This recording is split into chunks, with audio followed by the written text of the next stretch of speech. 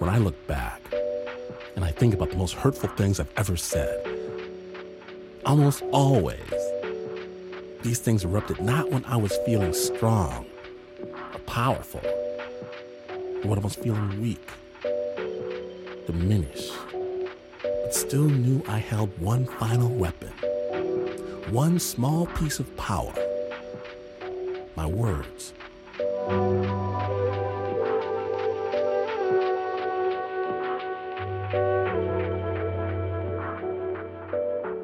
Today on Snap Judgment, we've got a whole episode about the power of words. We're calling it Borders Between Us. And we begin with a personal story, by Saidu Tejan-Thomas Jr. He's a poet, a writer, and radio producer living in New York City. Snap Judgment.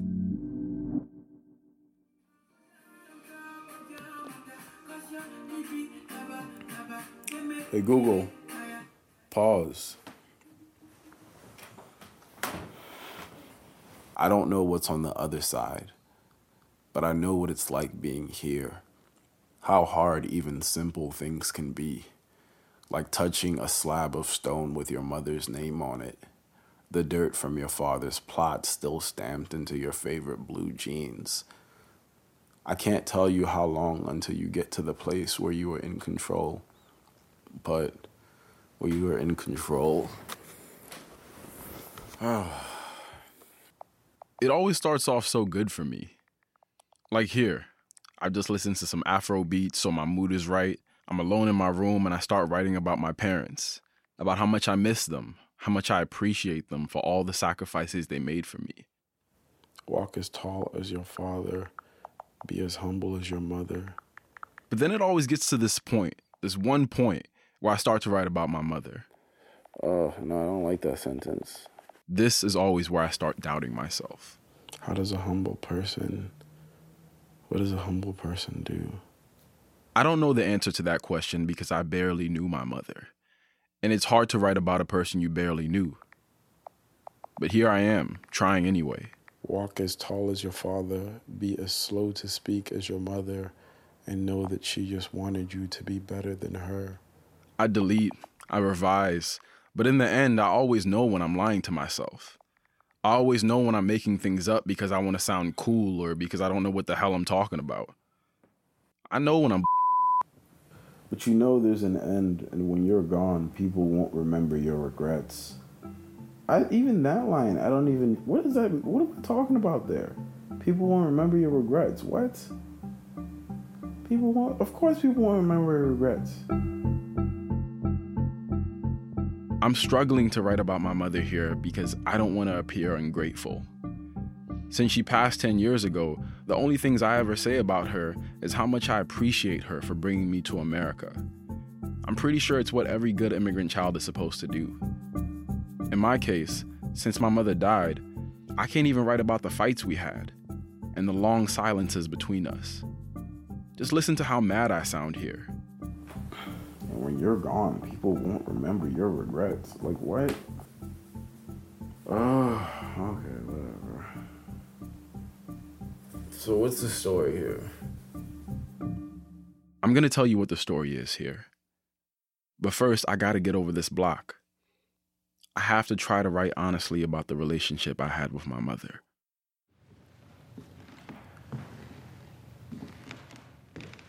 The room.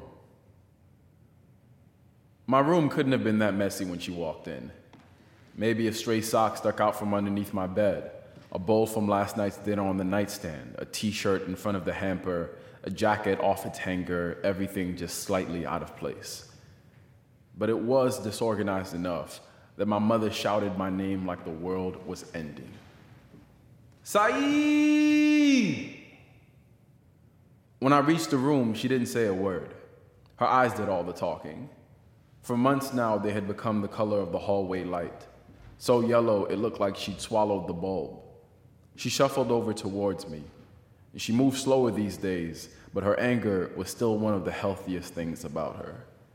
It was the one thing the chemo hadn't taken away. When my mother started yelling, I couldn't figure out why she was so upset. I was 16, and my room wasn't even that messy. But what my mother understood that I didn't was that her world was ending. She was running out of time, had a few months at best, and if she hadn't gotten through to me yet, these small lessons of manhood, like keeping your room clean, brushing your teeth, applying deodorant on in the morning, if she was losing these tiny battles, then what would happen to me? Who would help me become a man when she was gone? And what would my failure say about her as a mother? I couldn't read between those lines. I just kept thinking my room was not that messy. She talked and yelled until I grew sick of her voice. I needed her to shut up. I don't remember what I said, but I remember the shock that fell across her face when I said it. Like I gave her a glimpse of the disappointment I would become. Like I was no longer her son. She pursed her lips, shuffled back to her room, and shut the door behind her. And as I stomped back down the stairs, I said to myself the words that would haunt me all these years since. I wish you would just die already and get it over with. I wish you would just die. I took a stand against my mother when she was at her lowest. I betrayed her and felt good about it. I finally planted my flag of rebellion against her and won. But now, 10 years later, I need to try and take that flag down and put it away.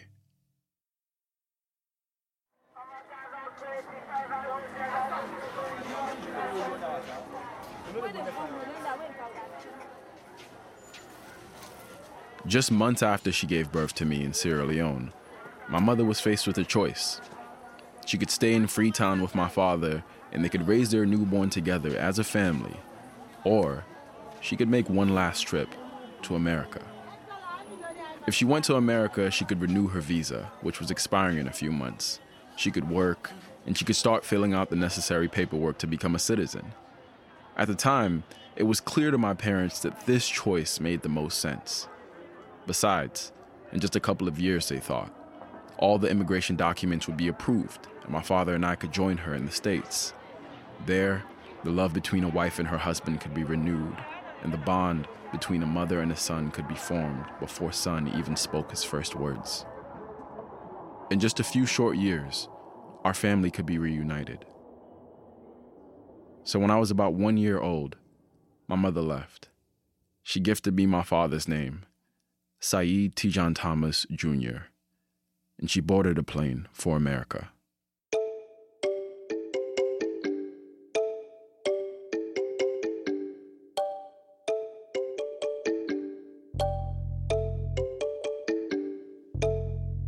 But by the time I'm 3 years old, I'm still in Sierra Leone.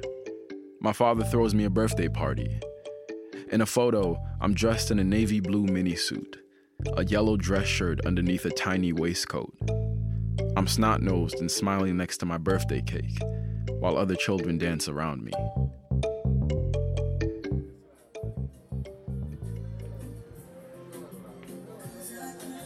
At 4 years old, I'm speaking. I'm saying enough words now to be able to respond yes or no. My father is often pulling me away from playtime and putting a phone up to my ear. The woman on the other end of the phone asks me how school is going, if my father is taking good care of me.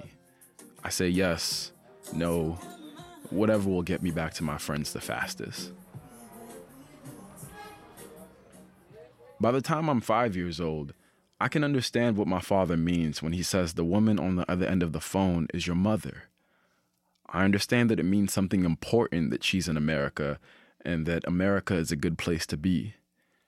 But I don't understand how to feel about this woman I don't remember meeting. How is she the same or different from all the women in Sierra Leone who have been helping my father to raise me?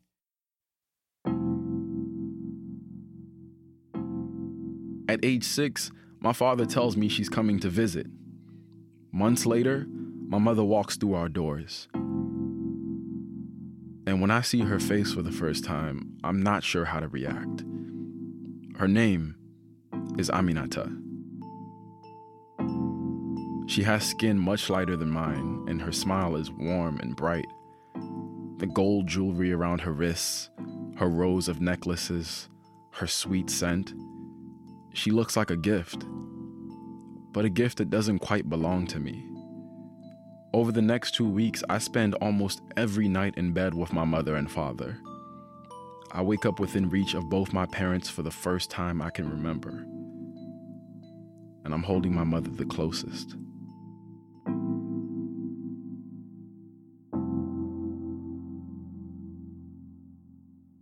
At 7, my father tells me it's almost time.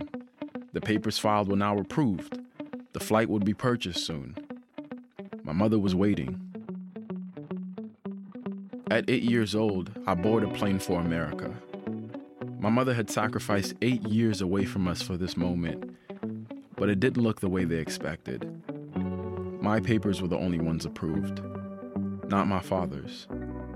I'd be joining her, but I'd be going alone. I take one last look at my father before stepping onto the plane. He smiles. He waves. He would never join us.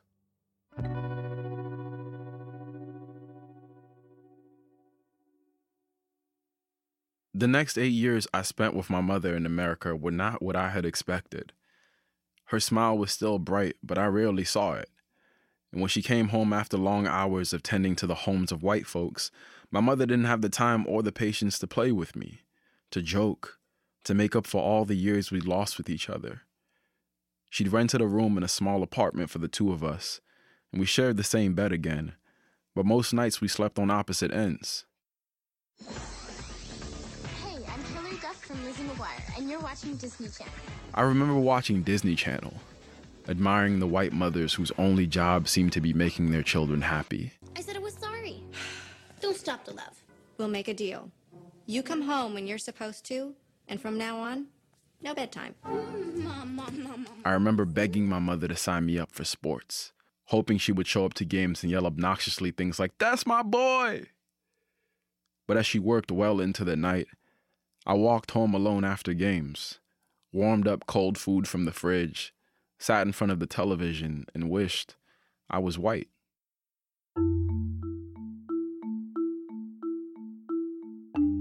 If I wanted her to be like the white moms on Disney Channel, then she wanted me to be like a young Barack Obama, the African kid who brought home straight A's and would go on to be so successful he could save her from the night shift. But the only thing I brought home from school was trouble. I stole, I fought, I cheated on tests. I got into trouble because trouble gave me an identity, one that was more interesting than the one my mother had in mind for me. My mother and I, it always felt like we were not who we wanted each other to be. Like the only thing we had in common was that we were trying to survive in America. By the time I was 14, we'd gotten word that my father died back home. And at 16, I'm standing in the hallway with my mother again. She tells me she's found a lump. A few months later, she was gone too.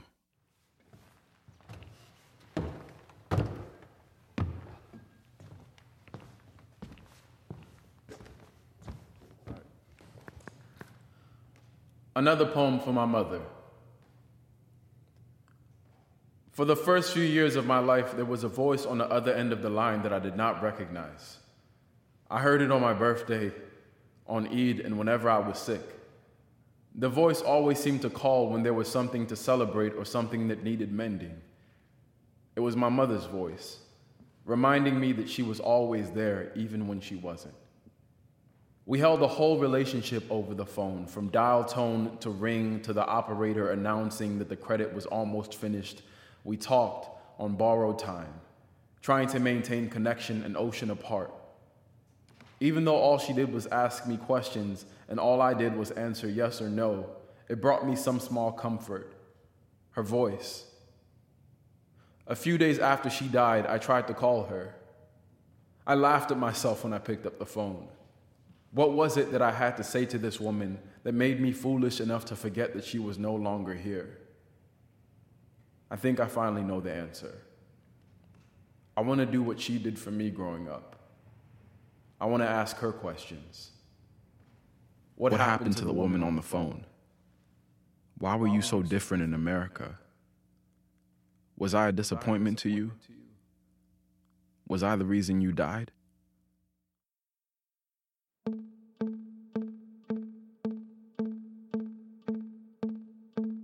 How are you doing today? Well, I'm good. Thank God. And maybe it's not too late to know what my mother would say. Lovely out there. Lovely day. Sunny. So I traveled back across the ocean to find out.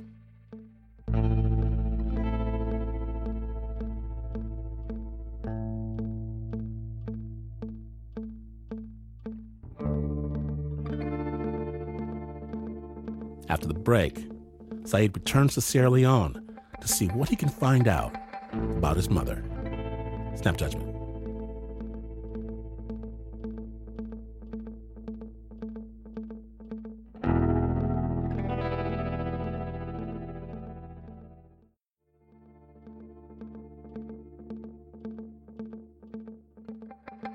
Welcome back to Snap Judgment. When last we left, Said was about to get on a plane to go back to his homeland, Sierra Leone, to find out more about his gone but not forgotten mother. Snap Judgment. So I'm working on this story about getting to know my mom a little bit more and kind of working through the difficulties between me and her's relationship, but also just trying to figure out who she was outside of me and what led to the short time that me and her had together. Like what I think by now I have, maybe you don't, but I have like a lot of regrets and things that I wish I could have said to her and things I wish were different between me and her. And I thought you might be one of the best people to help me work through some of that stuff because you knew her and you and her aren't that far in age. And yeah. Is that all the introduction? Yeah, that's the introduction. Okay. Well, we're on to it. Okay. I'm sitting with my mother's sister, Kadijatu Suma, or as I like to call her, Auntie Kadi. We're in her modest apartment on the west end of London. She sits up in bed and rests her back on a pile of pillows. From almost any angle, Auntie Kadi's face resembles my mother's. The smooth brown cheekbones, how they rise all the way up to meet her small eyes when she smiles. How those eyes can command respect and invite you in at the same damn time. From this angle, though, her left side, I see the only difference between her and my mother. A single gold tooth. Every time she speaks, it shines. Even though they share similar features, Auntie Kadi jokes that when they were younger, people always said my mother was the pretty one. And she agreed. Very beautiful. A woman that's loving. Oh my God, she was classy. Everyone loves her. People, oh my God. I'm telling you, Said, your mom, she just came like flower. When you look at her, what was your favorite feature about her? Her smile. Her smile, when she smiles at you. Honestly, you love a human being. Said, I'm sure you saw that. I did see that. It wasn't hard to notice my mother's smile and radiant beauty, but it was hard to know the woman behind it. I had no idea what she was like growing up, before America. Very athletic. She was sporty. We have so many medals, cups in our house, just in her name. Would you guys sometimes talk about, what you wanted to be when you grow up and like your aspirations and your hopes and dreams? Yeah, I wanted to be a lot of stuff because she was very intelligent. She wanted to be a secretary. When she was about my age, in her early 20s, my mother traveled to Europe, spent holidays in Switzerland, attended school in England, and earned her certificate as a secretary. Then she moved back home, got her dream job, before marrying my father. This portrait my aunt was painting of a younger Aminata, it didn't quite match the mother I knew. Why was she so reserved? Why? You were not the only one. She was like quiet too. Auntie Kadi says my mother was always the kind of person who kept to herself, even from her sisters. But something about coming to America made her retreat even more into herself. It made it worse. She wasn't social. All she does was work. Work, work, work. Work, home. My mother and I could be in the same room and not say much to each other. We could be listening to the same song that we both liked, but never sing along together. Our distance may have been because she was tired and stressed from work. I got that. But I still resented her.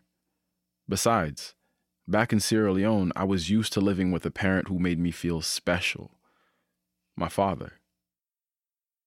It was just different. He was a different person. I mean, you know him, like he was very likable. When he cares about you, he's, plays with you. Like he would take me to the beach every Sunday and he spoiled me. He gave me anything I ever wanted. And I just felt like the center of his world. It was unique. It was like I've never experienced anything like that. And so when I think about him, I don't have any regrets. Like even when he died, I was sad, but like I just feel so at peace with that. I think your mother was just trying to make you be a man. Everything she does for you, with you, was like, I'm preparing him for tomorrow. And she would tell me, I said, Lefam, na man, let be man. I can remember that, Said. Lefam, na man. Don't worry, he's a man, my aunt says. That was my mother's motto for raising me. But I wasn't a man. I was a boy. And that young, it was hard to tell the difference between tough love and being pushed away. So I ran straight into the arms of trouble. A list of petty crimes I committed growing up. There was a time I fought a kid over a bag of chips. The time I stole CDs from the mall so I could burn copies and raise money for new sneakers. The time I roamed the streets with other kids who were searching for something their parents couldn't give.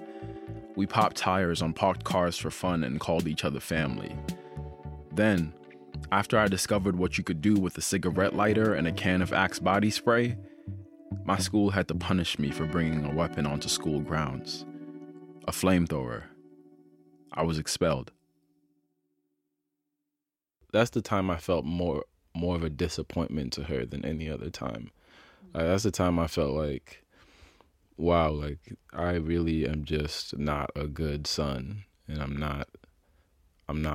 just not ever gonna get this right. And I'm wondering, I guess, if she ever talked to you about that. Never said. She had never talked anything bad about you. Really? Yeah, serious. Nothing bad. There was I just remember it being so bad. Like I would get suspended. I got expelled. Like it was like so bad. No, listen, her parents would discipline you. The only time she had said something is when those boys attack you. She called me here. She was so angry. I mean, furious. Very angry. Oh, right. The boys attacking me. I had forgotten all about this story. During my terror of pissing people off, I had pissed off the wrong kid. After school, he showed up to my house while my mom was at work. I saw him through the peephole flanked by two guys bigger than him, but I stepped out anyway. Next thing I knew, I was eating size 9 Nike boots and Air Forces as they stomped me out on my welcome mat. After a few seconds of furious kicks and punches to my curled up body, they ran away, and I got up, dusted myself off, and yelled something into the wind about how I'd get them back, knowing damn well I wouldn't. And I went inside. Days later, my mom asked me why I was limping, and I told her. She asked if I was okay. I said yes, and we left it at that. After all the stress I'd put her through, I didn't expect her to have sympathy for another one of my troubles. And I thought she didn't. But apparently, she'd called my aunt. Some people didn't go beat Said. You may have noticed my Auntie Kari sometimes slips into Creole. She's doing that here. She's saying that my mother called her after the boys attacked me. When she picked up the phone, apparently my mom said to her, "Some boys went and beat up Said. I'm going to go see the head teacher today." My stomach has been in knots. The pain feels like giving birth to a child again. They're trying to kill my child. I swear to God, if those boys touch my son again, I'll find a gun for them. Ma just laughed her off, the way she's laughing with me now. She told her, if you find a gun for those boys, they'll lock you up in that country. Well, my mom said, I don't care. Let them lock me up. They had given you a good beating. She was so angry. This caught me completely by surprise. My mother was always angry at me because I gave her lots to be angry about. But she was willing to pick up a gun and fight. For me. Huh. I've never seen the white moms on Disney Channel do that. But why would my mom hide that from me? Because she was all by herself and the children, all by herself. My aunt says my mother wasn't the kind of person who laughed all the time, or even told you what was on her mind and how much she loved you. She was the kind of person who thought hiding your emotions is the best way to protect the people you love. Aminata don't play. She doesn't know how to dance. Did you catch that? She said my mother didn't know how to dance. I'm serious. I'm serious. Wait, she doesn't know how to dance? Honestly, if she see the way my mother dance. Sometimes I just wish I could just tell her, like, the reason I was doing all this stuff. And I just wish I could just tell her, like, I'm not bad. I'm not a bad kid. When she would, like, talk to me and tell me the things that was how it was destroying my life, basically, and how I was, like, disappointing her, I would understand her, you know? It's not like I couldn't understand. It's like I was seeing myself through her eyes, and I could see what she was saying, but I just couldn't really translate that to my life because other things were more important, you know? Like, getting other kids to like me at that age was, like, more important to me than listening to my mom, you know? It was really hard for me that I couldn't tell her that, you know? That I couldn't just tell her, I'm not doing this to hurt you. I just don't know what is going on with my life right now.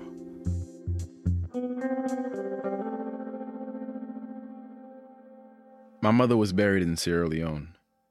My papers weren't right, so I couldn't attend the funeral. I could never visit the cemetery or kneel beside the headstone, to forgive and be forgiven, to make amends, to sit and simply cry. They were just the photos of the funeral that I never kept, and the poems I wrote that never felt enough. But in February of this year, 10 years after she died, I went home and I saw her grave for the first time.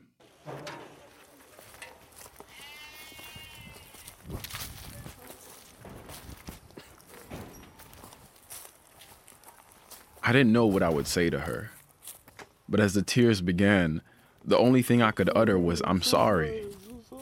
Everything she'd worked for had finally come to pass. I had the good job, the American passport, the freedom to travel the world and chase my dreams just as she had when she was younger. But I was too late.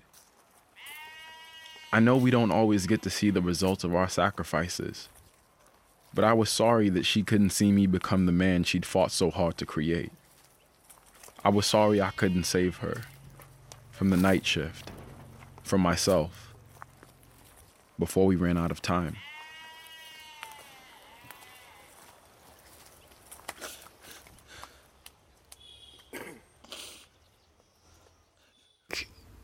You don't have to be. You were a child, Said. What do you want to give your mom at that age? Excuse me, a child have to play. A child have to be disturbing. Don't do that. She was just being hard on you for you to be a better person. You understand? You haven't done nothing, okay? But it felt like my responsibility. It just feels like I was responsible for something. It just feels like No. It feels like I couldn't stop something, or I was supposed to make things better. I was the person she was grooming to be, the person to help her. And then I put her through so much stuff. It just felt like it was my fault. No, Said, I was there. You didn't do. She had never felt any bad thing about you, Said. No, you were a poor baby. You were small. What? Said, don't say that. I beg you. You haven't done nothing wrong. You were her idol. She was just being firm with you for you to be a man for today. That's not your fault. And maybe my aunt is right. It's perfectly normal that as a teenager, trouble is all I could afford to give my mother. And her saying this, it almost frees me. But I know I haven't told my aunt the whole truth. There's still one thing that hasn't let me go. The thing I couldn't even bring myself to ask my mother forgiveness for at her grave. There's one more thing that I feel like I need to say to you. I've never said this to anyone before. I've never told anyone this before, but this is a thing that happened. And we were home together. I think it was just me and her. And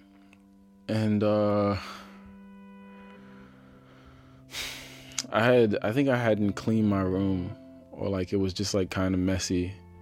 And I started to tell her about the room. She was like yelling. She was like so my mother's anger, angry. Like she was the kind of my anger. I started yelling back at her. I don't even know. And the thing I said after the argument. Just die because I can't do this anymore. I wish you would just die already. I wish you would just die. Do you think that thing that I said to myself, where I felt like I was wishing my mom was dead, do you think that's something that she could forgive, that any mother could forgive? Why not? Said, is how you felt. She had upset you. Said, even if he had said it, she heard it. It's just what you feel like saying that moment, Said. You understand? Your mom is a very forgiving person. She will. Even me, I had said bad things like... It might have been my eyes turning red or my voice beginning to crack, but she could tell I wasn't convinced that my mother would have forgiven me. So my aunt kept making her case. She told me a story about when she was young and angry at my mother. I was bad. I'm serious, Said. My mom and her other sisters were going out. They were going to a theater to go and watch some concerts. I went to do laundry. They left me. When she found out that they'd left to go to the concert without her, she was so angry. She prayed that God would crash their car. I see Papa God for the leg, God make them get big accidents. Me had to one side. You can't believe it. They almost died. When my mom got back home, she told the family they'd gotten into an accident. A pretty bad one. Their car had flipped over on the way to the concert. And my grandma, who had heard my aunt cursing her sisters earlier in the day, immediately launched into yelling at Auntie Kadi, chasing her around the house to beat her, calling her a witch. That witch, guy, that witch, man, and then a witch. As I laughed at how ridiculous this whole scene must have been, my aunt getting her whipped for something that was obviously not real, I started to realize what she was trying to say. In our family, maybe in every family, we get pissed off and say things we don't mean. Sometimes we wish bad things on each other. And if those things come to pass, maybe somebody gives you a name, like witch, and punishes you. Or maybe you give yourself a name, like ungrateful, or a disappointment, and you spend years punishing yourself. But in reality, I'm no more of a disappointment that my aunt was a witch. It's obvious, I know, but if I couldn't hear it from my mother, I needed to hear it from her sister. If Auntie Kadi is capable of any magic, it's in her laughter. The way she laughs at what I thought was my greatest regret. The way she makes my shame vanish into thin air. Just go sleep, yeah. My aunt just scoffs at me and tells me to go to sleep. She removes her gold crown and crawls into bed. And I'm left feeling happier than I've ever felt about my mother.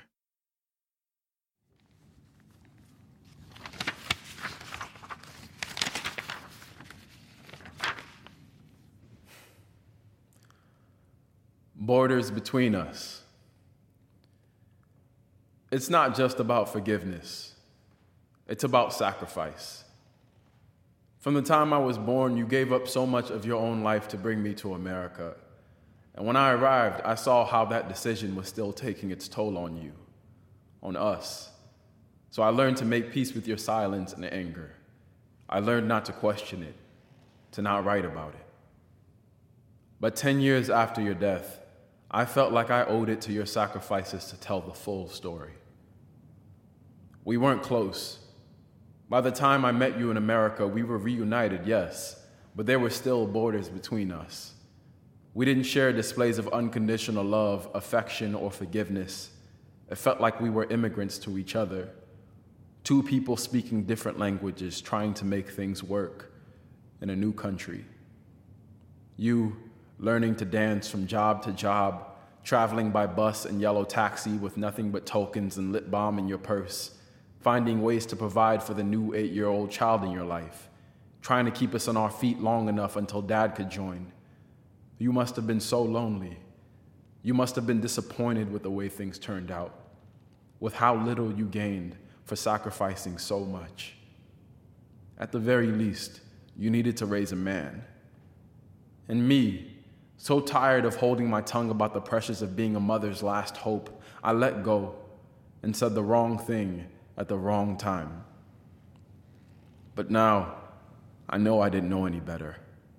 Maybe neither of us did. But now I do know. So some days I pick up my favorite photo of you smiling, and I put on one of your favorite songs. That 80s Lisa Stansfield track about finding the person you love. I hold the small portrait of your face with both hands outstretched in front of me, and I dance with you, pretending we always held each other this close, that we always smiled at each other this way, that we never gave up anything.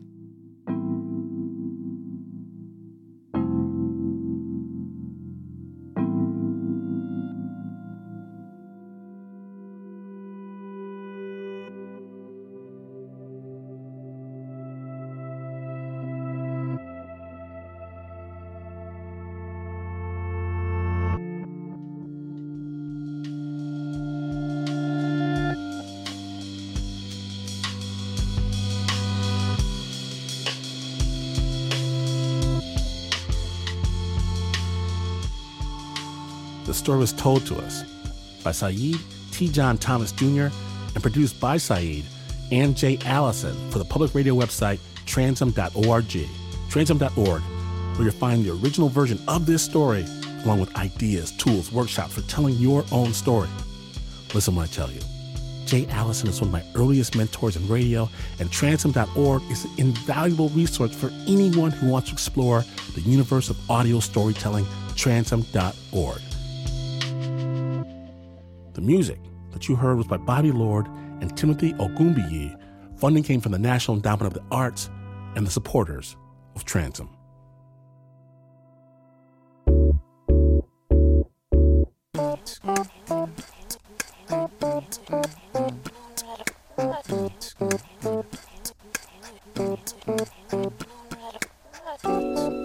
Now, when Snap Judgment returns, what temperature do books catch fire? In Snap Judgment, the Borders Between Us episode continues. Stay tuned.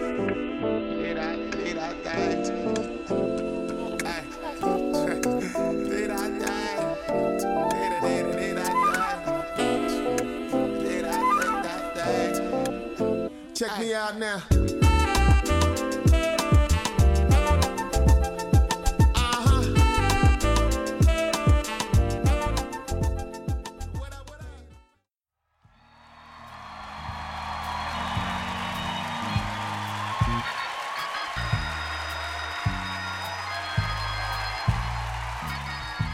From WNYC Studios and Snap Judgment's Underground Lair. Listen to Snap Judgment, the Borders Between Us episode.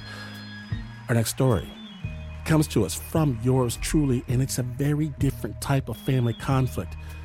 But as usual, we saved you the very best seat in the house. Snap Judgment, live. Okay. So to understand this story, you have to know that I was itinerant. And this is really kind of another word for broke. But I was doing my thing. I was traveling around the world and being broke, lying on people's couches, running from place to place. The one luxury I allowed myself, though, was books. I loved books. I got books on chimpanzees, got books on Thai cooking. I got a book in Braille. I can see fine. I love books. So I sent them all back home. And they were like letters to an older me, an older Glynn, that was going to be able to kick back someday, chill in his den. His den, just like Brady Bunch. Kick back and read those books. It was going to be great. And one day, I was minding my own business. I was in Japan, and I was eating an apple. And I got a phone call from my mother, who never calls me, wasting up her long distance. She called me and said, Glynn, how you doing, Mama? Glynn, me and the ladies here, me and the church ladies, we got to divining. Divining? And I hear this shouting and hollering in the background, divining, we got to divining. See, turns out Satan was up in my house.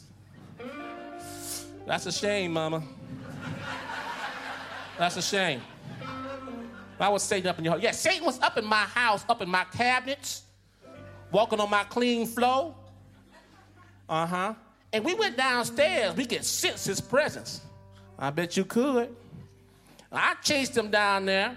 I want to know where he was coming from, son. I want to know where he was coming from. Went right downstairs in the basement. And the ladies were with me, and they agreed. They could feel it, too. They could feel the evil power. They could feel it, and son, it was coming right from your pile of books. Mama, right from your pile of books, son. And I looked there, and right on top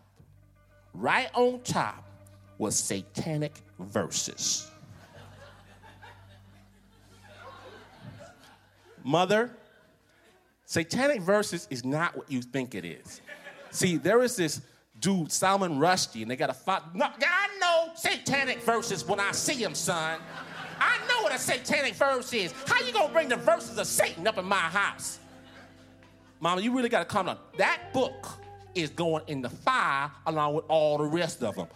Mama, leave my books alone. Hey, you can take satanic verse. I don't even like that book, but just leave everything else alone. It's all got the same taint. It's all going in the same fire. Hot. Mother,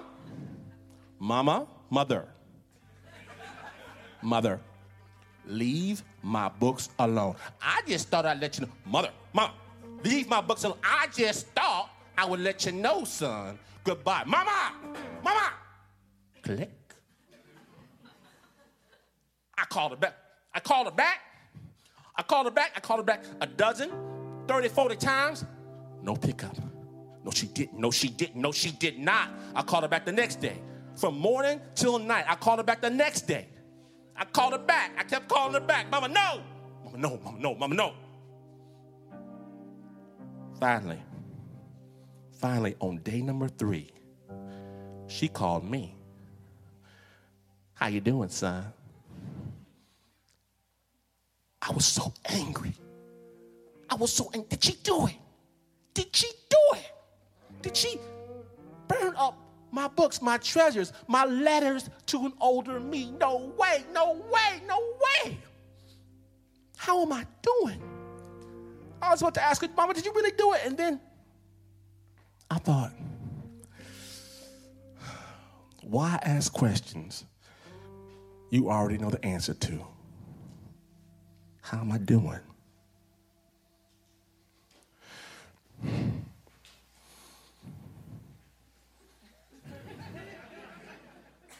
I'm fine, Mama.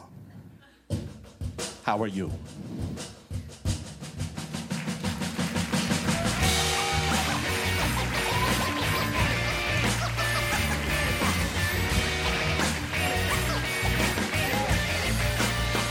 Snap Judgment.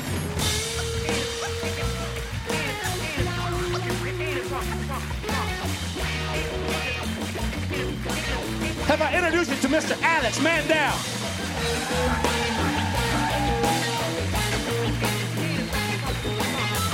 David Brandt on the sticks. Tim Frick. Tim Frick. Tim Frick. Tim Frick. Tim Frick. DJ. Which one? Which one?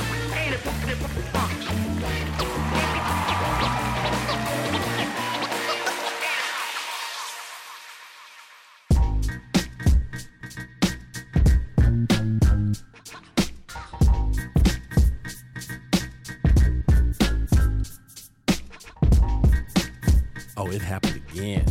It happened again. If you missed even a moment, get the incredible Snap Judgment Storytelling Podcast, and please, if you listen to Snap, tell your friends, tell your mama. And yes, this year, you do not have to wait until Halloween Spooked Season 4. Right now, only on Luminary. Be afraid. And if you haven't heard, let me fill you in. We're offering limited edition Snap stickers and mugs on our Patreon. Show the world you Snap. Snap is brought to you by the team that never burns books. Never. Unless, of course, said book is written by the Uber producer, Mr. Mark Ristich. Pat Mesiti-Miller, Anna Sussman, Renzo Gorio, John Facile, Shayna Sheely, Liz Mack, Marissa Dodge, Mika Singh, Eliza Smith, Lauren Newsom, Taylor DeCott, Flo Wiley, Nancy Lopez, and Leon Morimoto. Well, this is not the news. No way is this the news. In fact, one day, when your mama's at Bible study, you could sneak up all in her house and paint devil horns on her collection of antique porcelain Jesus plates, because turnabout is fair play, mama. Watch out. And you would still not be as far away from the news as this is. But this is WNYC.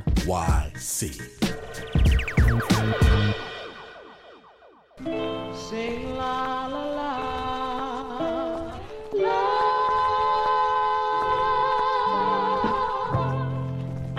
When you're down and you don't have a friend, and when you see your world crumbling in, you got to hold on.